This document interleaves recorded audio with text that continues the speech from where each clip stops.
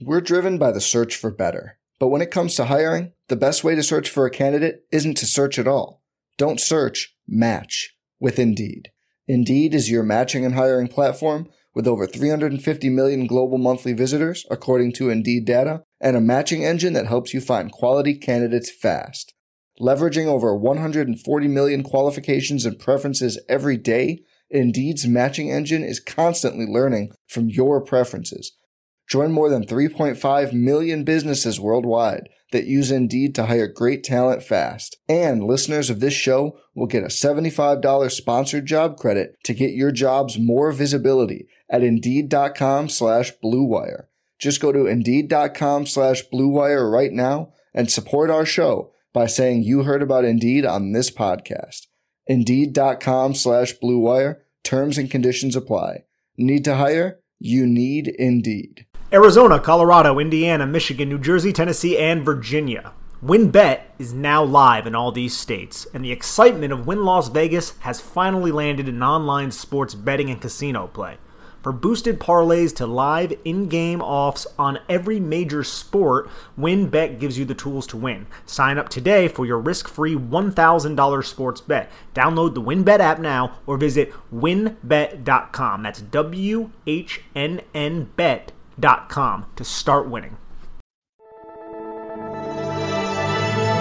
Blue Wire. Welcome back. This is the Big Blue Banter, New York Giants football podcast. I'm Dan Schneider, joined as always by my co-host Nick Pilato. Today we want to expand a little bit on something I mentioned on a previous podcast, and it was a recent podcast from Greg Cosell. For those of you who don't know, Greg Cosell, GOAT, the GOAT of the GOAT, the NFL films guru. This dude has watched more film than anyone I know, and I love his takes on football. And he has a podcast now during draft season, which he didn't have in previous years. It's called Tapehead, and somebody from BBI actually, shout out to you. I give you a shout out on the last one. You deserve it. Big Blue 7. I mean, you transcribed this whole recent podcast he had, and it's the best one he's done this draft season in my mind because it's conceptual. And that's why we wanted to expand on this podcast, me and Nick, because it's the concept, the idea of, is the NFL changing? And if it is changing, how is it changing? And how are NFL front offices and executives changing or, altering their approach to building out rosters via the draft based on how the game is changing? And we talked about it a little bit on the podcast last one or a couple podcasts ago, but we're going to go over it again. And his basic idea in this podcast, and those of you who want to find it, go to New Tapeheads. You can find it on Spotify. It's Greg Cosell. His basic concept is the game is changing because the NFL has moved to a more quick passing game. Teams are using more RPO concepts. Teams are using more quick hitting concepts that are designed to get the ball out of the quarterback's hand in 2.5 seconds or less. And what does that mean for the NFL? Well, it means this. The days of relying on one-on-one pass rushers who can use counter moves and secondary pass rushing moves and power to get to the quarterback on these, long designed 7-step dropbacks from the quarterback where there's these multiple intermediate and deep routes on every play. Those days are not over, but winding down. And more important now is finding cornerbacks who can hold up in press man coverage, cornerbacks who can hold up on an island and not break the NFL rules. And those have changed as well, which are, there's a lot more holding calls. Holding is a call that was never called 10 years ago, 15 years ago in the NFL, or very rarely called. I remember the old days, Nick, you probably remember this. Bill Belichick's teams used to just get away with so much defensive holding in the secondary because they're like, fuck it, they're never going to call it really. And excuse my language, but maybe they'll give us a pass interference occasionally, but we can just hold and out physical them all day. And that's not the case anymore. You need guys who have feet. You need guys who have a lot of good footwork and a lot of different things that go into playing man coverage. So I wanted to talk with you today, Nick, about these concepts, and we'll start there. I want to get your opinion on, and we're going to go deeper into this, by the way, Nick, just to give you a little heads up. We're going to talk about how this impacts the Giants' decision at 5-7 when it comes to players like Sauce Gardner and Derek Stingley versus the Trayvon Walkers versus, Jermaine Johnson and some of these other pass rushers instead. And then overall, your opinion on if he's right. Is the NFL moving in a different direction? So let's start there. What are your thoughts on Cosell's general point here, that the NFL is moving, the passing game has changed, and teams are changing how they build rosters because of it? Makes a lot of sense, man. I mean, it's get the football out of our quarterback's hands and not get him killed. That's really what's going on in the NFL right here. A lot of 3-step drops, hit your back foot, high-low read one half side of the field, and then go. And then you talked a lot about the RPO game and how that's kind of proliferating around the NFL. You're eliminating a defender when you utilize RPO, because then you don't have to block that defender. You can read him, you can hand the ball off if he stays put, or if your wide receiver or tight end has leverage on the route that they're running, you can throw that. It just gives your quarterback options, a lot of command to the quarterbacks, and these quarterbacks are being paid hefty prices in order to make these decisions. So if you think about that from a coverage to rushing the passer standpoint, when you have these freak athletes like Myles Garrett and Trayvon Walker coming out and these other pass rushers all around the league, how do you mitigate their ability to take advantage of your bad offensive line or your even, solid offensive line? You mitigate that by getting the football out of your hand and simplifying the offense to this quick game type of concept. This is something, if you want to go back into NFL history, something that Bill Walsh helped devise when he was in Cincinnati, and then he took it over to San Francisco, and now we refer to it as the West Coast offense. It was, very regimented, very footwork is married to the passing concept, and you don't necessarily need these strong-armed quarterbacks. You just need quarterbacks who are very, very accurate, who are very, very precise with their feet, and they know what they're looking at. They need to be smart processors. I would argue, and this doesn't really go to Greg Cosell's point, but I would also argue that with I want to get your take on this, the trend of the Patrick Mahomes and the Josh Allens and these really big-armed quarterbacks, it might lean and tip the scale of this towards taking those shots downfield if you can protect these quarterbacks. And I know this is something that Nate Tice and Robert Mays brought up on the Athletics podcast. It is a little bit different from what Greg Cosell is saying here. And I wanted to get your take on that. Interesting. So what's so sorry, back it up a little bit. So their take is saying what with these big arm quarterbacks? Well, it's not necessarily a stone die in the wool type of take, but it's a suggestion that when you have these big arm quarterbacks who can really stretch the field vertically, and you have defenses that are playing a lot of too high, that's going to remove your chances to stretch the field vertically. So what do? We saw the Chiefs do this against the New York Giants. You check down, you take 6 yards, 7 yards here, and you keep checking down. And then the defense is going to start to cheat, and that's going to set up some shot plays downfield. And a lot of it is based off what the defense is presenting to the offense. And Nate also went on and he talked about how he's seeing a lot more Y cross, a lot more sail concepts, typically these 5 to 7 step concepts that are more vertical and more downfield. And it's not just because these quarterbacks can hit these really deep throws and they have the physical gifts to do that, but it's also because the defense is preventing them from doing so. And in doing that, the offense adjusts their game plan, which makes the defense try to get ahead of that. It's just the chess match of football. And then when they start cheating forward, those too high start cheating forward because they're hitting those 6-7 yard plays, then you take the shot over the top. And it's something I feel like we saw a lot throughout the playoffs. And with these big arm dudes, it really helps you accomplish that goal. Well, the question is how. I think it's a good take, but my thought process to that is how many of these quarterbacks do we have and how many will we have, right? Right now, would you how many quarterbacks would you qualify that fit into that bucket right now outside of Mahomes? I think all of the top quarterbacks with Mahomes, Kyler Murray kind of fits into that. Only his height probably hurts him a little bit, specifically when he has to throw over the middle of the field. Russell Wilson a little bit, especially with his teardrop, even though his height probably hinders him a little bit. Then you have Josh Allen. Lamar Jackson has a cannon, although it can be erratic at times. I think when you go through a lot of the top quarterbacks, a lot of them tend to have that big arm who can push the ball vertical. I think a lot of people, and they bring it up a lot on that podcast, a lot of people turned on that AFC divisional round game with the Bills and the Chiefs, and they're like, yo, we need somebody who can do what those two guys did. And that's why we need to find that difference-making type of quarterback. Think about the Jimmy G's of the world. He's somebody who in the playoffs couldn't stretch the field vertically. He's not an accurate thrower of the football who can't push the field vertically. It's something we've talked about on the podcast as well. You want someone who could push the ball vertically and really threaten defenses through the air. And they also brought up on the podcast how this is a pendulum. We know this about football. There's just so many adjustments throughout history to adapt to the opposite side of the football. And I think this one thing that Tice and Mays were talking about is an adaptation to the defense's propensity to play too high to stop explosive plays. That's what the defense wants to do. And I know that sounds counterintuitive, but from everything that I explained before, I feel like it kind of makes sense. Yeah, it's interesting. I think you're right. It does lead to it's interesting to think about, and I just said interesting twice, but it's different to think about what, like how to impact these types of quarterbacks, because you look at how the Giants played Mahomes, right? And they kept everything underneath and they played that too high shell. And it's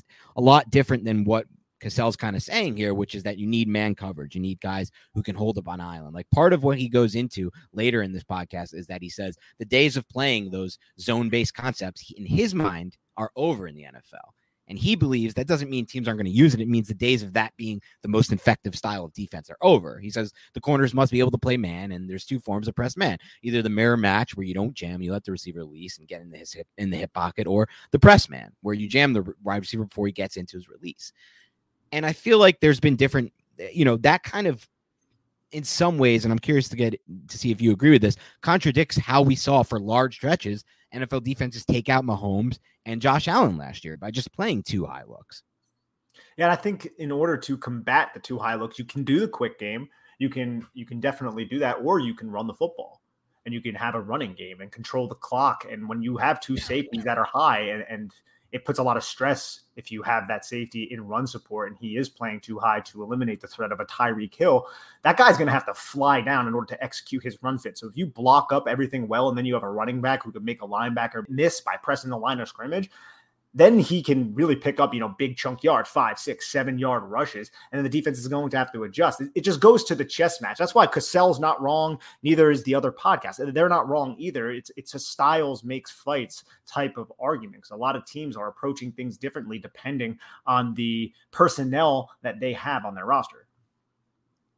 Yeah, exactly. And it is all personnel based, but I do want to get your take on a few of the evaluations he had for both the pass rushers and the cornerbacks based on what he said is now important. And just to reiterate, he's talking about for pass rushers, it's the ability to win with get off and its ability to bend around the edge. Less so those secondary move type pass rushers, those power rushers, though he does still believe, like I said in the last podcast, power rushers can be formidable, but it's only because the best ones still have the speed and the burst and the ability to kind of convert speed to power. So with that in mind, here are some of his takes. And again, credit to this Big Blue 7 dude on BBI, because I listened to this pod. There's no shot I was transcribing it, but he does a great job of that. So a couple interesting takes he has. Let's start with a guy we already did a profile of. Jermaine Johnson. Cassell loves Jermaine Johnson. So I want to start by telling you that, Nick. In his mind, Cassell believes that not only is Johnson his favorite edge player to watch of this entire class, he will not be surprised, he said, if he's the best pass rusher out of all this group in 2 to 3 years. He loves his length, his flexibility, his hands, the length of his arms, and then his deceptive power he believes that he has as a pass rusher. What are your thoughts on that evaluation? I just couldn't agree more. I mean, I've loved the Jermaine Johnson. So would you not be surprised then if he's the best? Well, just because you said I couldn't agree more, I'm curious because this would be an interesting take if you have it. You would not be surprised either if he's one of the 2 or 3 best, if he's the best pass rusher in 2 or 3 years. I wouldn't be shocked by that. No, I think Aiden Hutchinson. Sign me up, Nick. I think Aiden Hutchinson is probably still the guy that I think has the highest floor, but I think Jermaine Johnson has a high floor too. And I think the thing that I loved about what Greg Cassell said there was the deceptive power, because there were plays where I think I put it on my Jermaine Johnson Big Blue View YouTube, if anybody wants to go check it out, where it's not even an impact play, but it's just what he did to the tackle impressed me. Like literally he just exploded with his long arm on the tackle. Didn't really have that much momentum going into it, just from the line of scrimmage right up into the chest from like a 4-eye technique or maybe a 5. And he lifted this tackle off the ground. And I'm like, dude, the type of pop and strength you need to do that. And he didn't get a sack or a big play or even a tackle on this. He was on the backside, but you just saw the raw power that he possesses, the violent hands, the flexibility, all of those things that Jermaine Johnson has. I'm not going to be shocked because, dude, we go into the draft every single year, Dan, right? We go into the draft every single year, and there are picks that end up kind of surprising us. Like, oh, I thought that guy was going to go 12th. I didn't realize he would go in the top 5. I'm not going to be shocked if Jermaine Johnson is one of those top 5 picks. I think he really, really fits into what Robert Saleh wants to do with that defense that's predicated on edge rushers over coverage players. And that kind of goes against also what Greg Cassell was talking about, just because Robert Saleh and what he did in San Francisco was firmly zone type of concepts, and we want as many pass rushers as we can get. Nick Bosa, Eric Armstead, DeForest Buckner. We want all these guys to rush the passer and then just disrupt the pocket and also defend the run. Jermaine Johnson can do all of those things very, very well. I wouldn't be shocked if he's picked. It just depends on what the Jets want to do. If they think he's going to be there at 10, they might pick that dude at 10 and then go out receiver at 4 and get the top pick there. Or they can also, go offensive line. So it depends on what Douglas wants to do there, but I wouldn't be shocked if he's that surprise top 5 pick that no one's really talking about. I think people are starting to catch on to it now, though. Yeah, no doubt about it. And he was really fun to watch. We did a profile on him, and specifically his game against Ike Ekwonu, because that's obviously going to be one of the top tackles and players selected in this class. And I thought he did an incredible job against him, to be completely honest. There's even a false start that should have been a sack that he didn't get credited for, and would have. So that was an excellent just back and forth, because Icky got him like once, I think, on a snatch and trap where Jermaine Johnson leaned a little bit too far in. And you see Icky make a nice play in pass protection. You're like, all right, Icky. And then you see, run. And it's funny because Jermaine Johnson is a pretty darn good pass rusher. Ike Ekwonu is not that great as a pass protector, but then Ike Ekwonu is an excellent run defender. So is or an excellent run blocker. Jermaine Johnson is an excellent run defender. But there were like 2 plays that he just stood up in Ike Ekwonu, and I was like, okay, there you go, Jermaine. That's what I'm talking about. Yeah, exactly. Okay, let's get into some of his other evals. So for Aiden Hutchinson, in Cassell's mind, Hutchinson is not a pure quote-unquote pass rusher, but he's explosive and doesn't have elite flexibility and bend. He said he has the best in-class hand usage, but he needs to develop secondary pass rush moves, and he relies too much on his inside counter. What are your thoughts on that? I think it's a fair point about relying a little bit too much on his inside counter. I think he got away with it, and that's definitely something I've said this on previous podcasts, and I think it's a slight on Arnold Ebiketie too from Penn State. When you slant inside during the collegiate level, that you're probably not going to have as much success doing that at the NFL level. You will sometimes, as we saw with Andrew Thomas, unfortunately, back in 2020, but that's not as translatable. In terms of his hand usage, I think he has the most precise hands in this class. And then the bend, I think that's also true. I don't think he's necessarily somebody who's overly flexible. He's not naturally as flexible like that. I think Hutch has the highest floor of these edge rushers, and I think he still has a high ceiling. Yeah, the need to develop secondary movement. Now, I saw him have secondary moves. A lot of them were predicated on his lateral agility and his ability to explode off of one of his feet in short spaces. I think he can string moves together. I've heard others criticize that about him. I wouldn't say that he's the best in the class at getting to that second move sometimes, but I think it's something that he'll be able to learn. Again, I think he's a very high upside dude. Yeah, without a doubt. His thoughts on, as you mentioned Ebiketie, who's the player I want to get to, by the way, because I just remember watching that first game of the season, Wisconsin against Penn State, and this dude literally took over the game. And I don't see that very often from defensive players, and it always stands out to me. And I was like, watching my friend Garen, I was like, who is this kid? He's like, he transferred from Temple, and he's really been awesome. And he took over that game, and Cassell's a big fan of him. He lists him among the best pass rushers in this class because of his elite ability to bend the edge. And that was one of the 2 things Cassell said is so important in today's NFL, with things moving to this quick hitting passing game with all the RPO stuff. Its ability to have the quick get off and the ability to bend the edge. Have you had a chance to watch any Ebiketie? And is he someone who you might be on your radar for the Giants at 36 overall?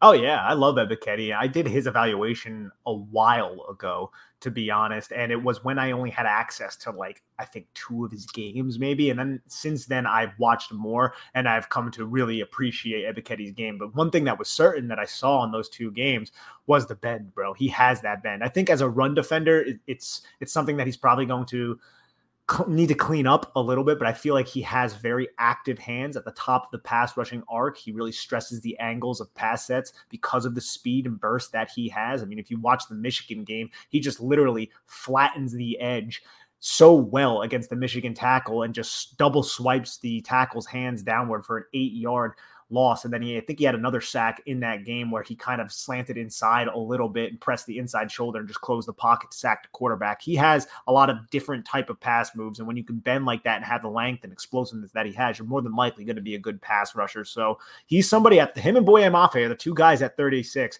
that I look at and say, if the Giants forego an edge in the first round, look for both of those guys because they're elite level athletes. And I think there's a ton of upside with both players. Interesting. And the last one I want to get to, because I don't want to talk too much about his evaluations of these players, but I thought it was interesting, is Kayvon Thibodeaux, who he's not a huge fan of, to be completely honest. He thinks Thibodeaux is, in his mind, a 20-pound lighter version of Jadeveon Clowney. And I think if you went back and agreed with him on that, or you said, look, he is a lot like Clowney, you probably wouldn't want to take Thibodeau at 5 overall. I wouldn't want to take Clowney if I could do it all over. He went 1 overall, but I wouldn't want to take him in the top 5. Like, he's great against the run, Clowney, but he doesn't offer enough, in my mind at least, as a pass rusher. And so in his mind, he struggles to flatten his path when he reaches the top of his pass rush arc. That's something we talked about on our Thibodeau breakdown. But I got to be honest, I see it a little differently than Greg, because I think part of what he said is what's so important about these pass rushers now is that elite get off and that elite burst off the snap. And that, in my mind, Thibodeau has that better than anybody in this entire class, to me, by far. And so with that in mind, I just don't, I feel like I don't totally agree with his eval of Thibodeau. I don't think he has the best get off in the class, but I think he does have a very good first step. Like, I like his get off, but we brought it up. Who would you say is the best get off in this class? I mean, I think Ebiketie and Mafe are probably up there for the best get off in the class. And maybe like Benito. I haven't gotten to Benito's film yet. I got to get to the Oklahoma film. I've heard great things about him, so he's probably definitely up there as well. But in terms of guys that I've watched, and I haven't even gotten to Mafe's evaluation yet. I've just seen film on him, and I've seen how explosive they are with that first step. I feel like they probably have the edge on Kayvon Thibodeau. But I see someone a little bit more advanced than Jadeveon Clowney. Clowney was purely power-based.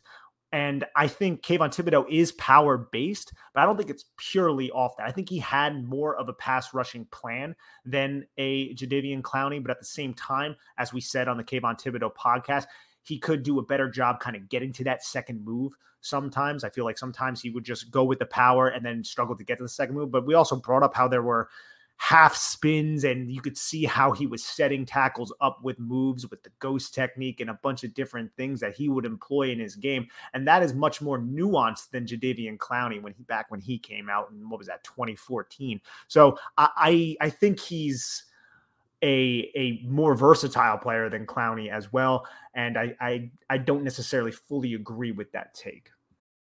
We're driven by the search for better. But when it comes to hiring, the best way to search for a candidate isn't to search at all. Don't search, match with Indeed. Indeed is your matching and hiring platform with over 350 million global monthly visitors, according to Indeed data, and a matching engine that helps you find quality candidates fast. Leveraging over 140 million qualifications and preferences every day, Indeed's matching engine is constantly learning from your preferences. Join more than 3.5 million businesses worldwide that use Indeed to hire great talent fast. And listeners of this show will get a $75 sponsored job credit to get your jobs more visibility at Indeed.com/Blue Wire. Just go to Indeed.com/Blue Wire right now and support our show by saying you heard about Indeed on this podcast. Indeed.com/Blue Wire. Terms and conditions apply. Need to hire? You need Indeed. Hey, it's Kaylee Cuoco for Priceline. Ready to go to your happy place for a happy price? Well, why didn't you say so? Just download the Priceline app right now and save up to 60% on hotels. So whether it's Cousin Kevin's Kazoo Concert in Kansas City, go Kevin, or Becky's Bachelorette Bash in Bermuda, you never have to miss a trip ever again. So download the Priceline app today. Your savings are waiting. Go to your happy place for a happy price. Go to your happy price, Priceline. This episode is brought to you by Hyperice, the leader in advanced warm-up and recovery technology. They have tons of innovative products, like Venom-heated wearables to help soothe sore back muscles, Normatec compression boots to speed up recovery and increase circulation, and Hypervolt massage guns to improve mobility. Loved by athletes like Naomi Osaka and Erling Haaland. Try them yourself. Get 10% off your order with the code MOVE at Hyperice.com. Fair enough. Let's get to his corners, some of his takes on that. I want to start by saying, again, he's making the case that the days of winning at a high level with zone concepts as the base of your defense are over. And you know what? A lot of the track record of dominant defenses we talked about on top of the pod, Ravens, recent runs, even just some of what we see in the high end level of what the Dolphins have been able to do, and obviously the Patriots, has been man-based coverage. And now the Giants, with Wink Martindale as their defense coordinator, are going to employ that type of system, which alone has me excited if they can find the right guys and the cornerback position to operate within that system. That's obviously key here. So with that said, he talks about how there's two forms of press man, the mirror match, the press man, or the press man where you jam the receiver. We went over that, but with that in mind, man, like, it's hard for me not to get more excited about Sauce Gardner these days than even Thibodeau or any of these edges, because I just love what I've seen from Gardner. And he's also a big fan of Gardner. He says he has unbelievable tape. He played the boundary in Cincy's defense. He played zero man. He was the alpha dog corner in this draft in his mind, in Cassell's mind. He said he's just simply annoying to play against. That's how he describes Sauce Gardner. He'll challenge receivers all game. He'll line up and play man in the NFL immediately. His long arms, and this is a 6'3" athlete with long arms. Like, this is a freak of nature for the cornerback position. Usually when you're 6'3", you don't have his level of speed and especially short area explosiveness. Cassell says his long arms allow him to get his hands on a lot of throws, even if he is beat. And most importantly, he said he has that great 10-yard split to back it up. So he's an explosive athlete as well. Yeah, I'm a fan of what I've seen from Sauce Gardner so far, and I haven't done the eval on him yet, but everything that Cassell says there about his length and the explosiveness are things that you kind of see when you go over just the highlights of his film. But I haven't been through the nitty-gritty yet, so I'm going to reserve my judgment on whether I feel like he's going to be the Giants pick. I lean in that direction, but again, that's going off of what I've heard about him and not necessarily what I've seen. Fair enough, but let's take it a step further. And if you are as high on Gardner after doing a full evaluation, would you prioritize him at 5 over the tackles or over the edges? Not over the tackles. Tackle is my number one priority right now, getting that right tackle, either whether that be Evan Neal, Ike Ekwonu.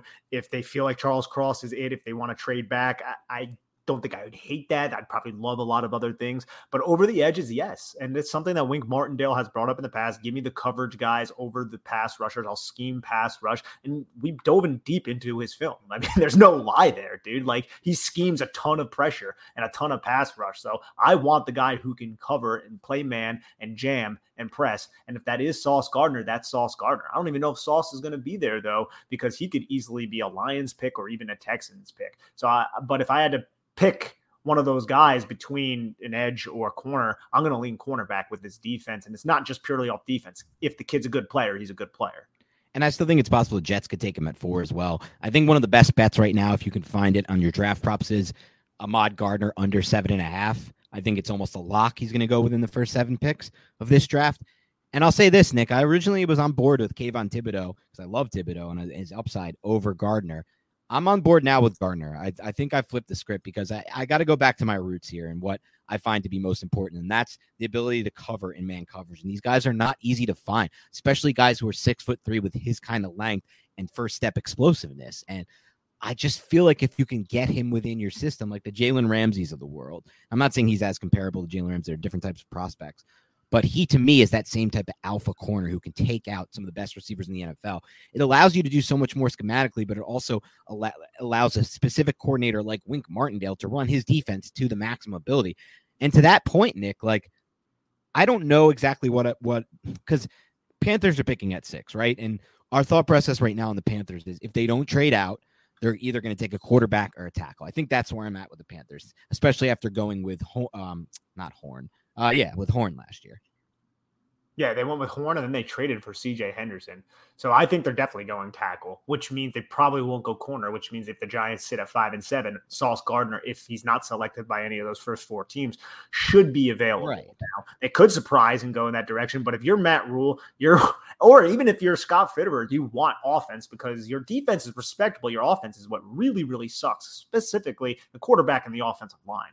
I can't really see any scenario where the Panthers go with Gardner at 6, even if they think he's the best player after going with J.C. Horn last year.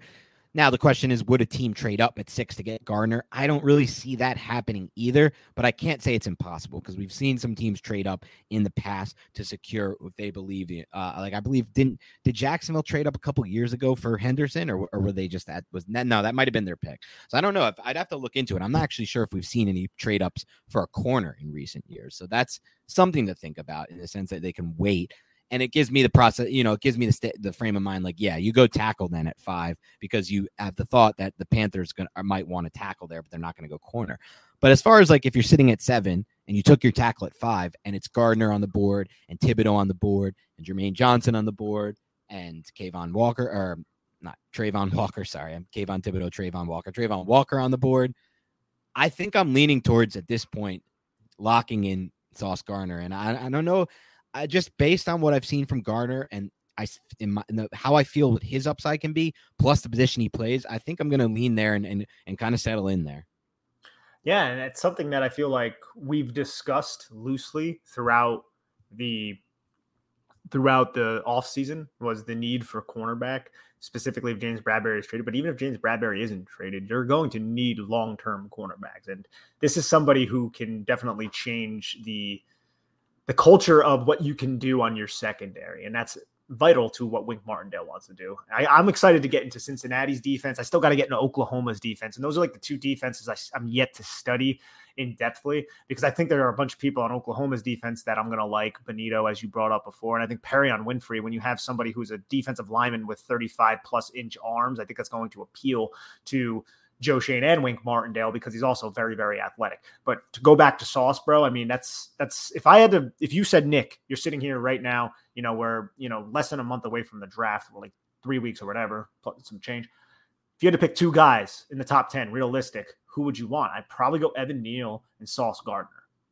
Yeah, that would probably right now be my ideal play right now as well, which is interesting. If you think about it, man, you get the right tackle, so you fix up that. Now you have two staple young tackles on your team for whoever the quarterback is in 2023 and for Daniel Jones in 2022. And then you get that cornerback, man. Now you have a Dory Jackson. You have Sauce Gardner on the outside. Aaron Robinson, he could be that star. He could play some safety. He could play slot. He could play boundary in certain situations if you want to mirror or shadow a certain different player. He has that skill set too. And then Darnay Holmes is someone who can come in dime packages and have some upside as well. So I think the secondary will look really, really strong, specifically if they also invest a day 2 pick in one of those safeties, whether that be Lewis Signed or Jaquan Brisker or Daxton Hill or maybe even Maryland's Nick Cross. Yeah, without a doubt. And so definitely something to keep an eye on as we move forward. I want to get into a couple other evaluations that he had.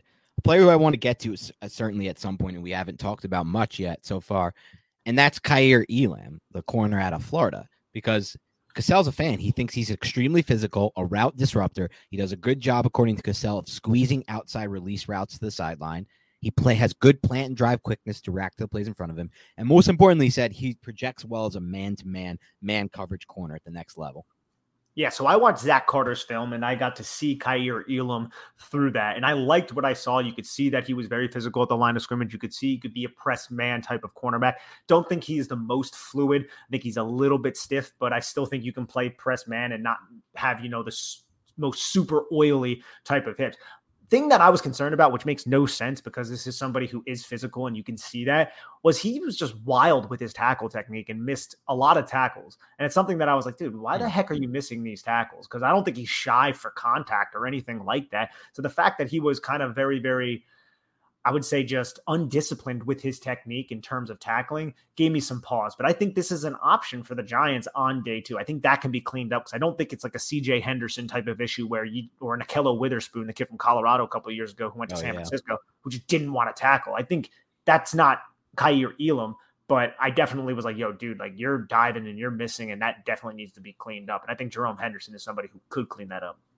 And then one player I also want to get to, because Jerome Henderson was at his pro day, and that's a player we haven't talked about a lot, but has the upside and pure raw talent, plus at times dominant tape, to really be in consideration in my mind at 5 or 7. I know people might find that crazy because he's not mocked there often. He hasn't had the greatest pre-draft process, but that's Derek Stingley, who today at his pro day looked fully healthy and ran one of the most effortless 4.37s, and I believe Nagy actually had it timed at 4.33, Jim Nagy. So between 4.33 and 4.37, which is insane for a man his size and his length and the position he plays and his strength. It was effortless. Like it looked like he wasn't even putting anything into it. It looked like the most naturally fast athlete I've seen this draft season. And Stingley's a player who, again, had that dominant 2019 tape. We're all recency bias, like you said, where if he had it in 2021, he might be considered the best corner in class. And I think I'd definitely still take Gardner over him. I love Sauce. But as far as Stingley goes, according to Cassell, he has the athleticism and the fluidity you look for. He's going to be able to play mirror match man coverage to the next level easily. He flips his hips better than any corner in the class. He said sometimes he gets on his back heels as first reaction and press man, so that needs to be addressed by the coaching. That's something I think the Giants can do. And he also said he seems a little bit uncomfortable playing off zone coverage, but none of those things are really going to concern me if he gets drafted into the Wink Martindale defense. What are your thoughts on Stingley as a potential candidate to be picked either at 7 or in a potential trade back scenario?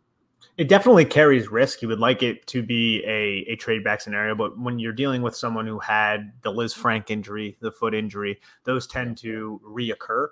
And you're right, he didn't have the best pre-draft process. I haven't heard the best thing from like personal interviews and stuff like that, but I have no insight on that whatsoever. It's just what you kind of see on Twitter and stuff like that. Could be bullcrap, could be smoke screens. So I just kind of wanted to throw that out there, take it with a grain of salt. But you're talking about a man coverage corner with elite tape from 2019 when he was a true freshman on a national championship level team. That is an alpha dog. He has that alpha dog mentality similar to a Sauce Gardner. And even if you go through his 2020 film, and I haven't done an evaluation on him, but I've seen some of his 2020 film. You watch the Texas A&M game. I mean, he's kind of sticking to routes, bro. Like, it's not bad tape. I just feel like people were expecting a lot more ball production, and that was a weird COVID year, and then he got injured in 2021, so we didn't really get a chance to fully see him.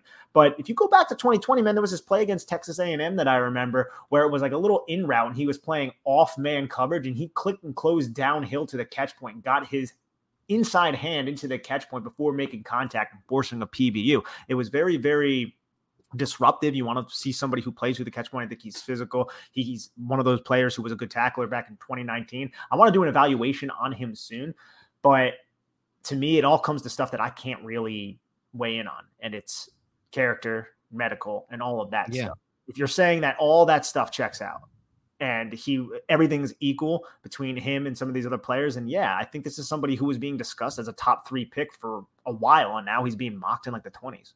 Right, exactly. And there still has that elite level tape in addition to the traits. So it's interesting. I think you're right, though. They obviously have to do it. You know, that's something we're not going to be able to figure out as far as the medicals and the off-field stuff goes. So we just have to rely on the team. But someone who I'm starting to get interested in, and probably I'm going to try to watch and, like you said, try to evaluate and get a better feel for. All right, watch the 2020 A&M game. Watch the 2020 A&M 2020 A&M game. All right, I'll put that down right now. All right, thank you to everybody tuning into the Big Blue Banter podcast. Have a great rest of your week, and we will talk to you soon.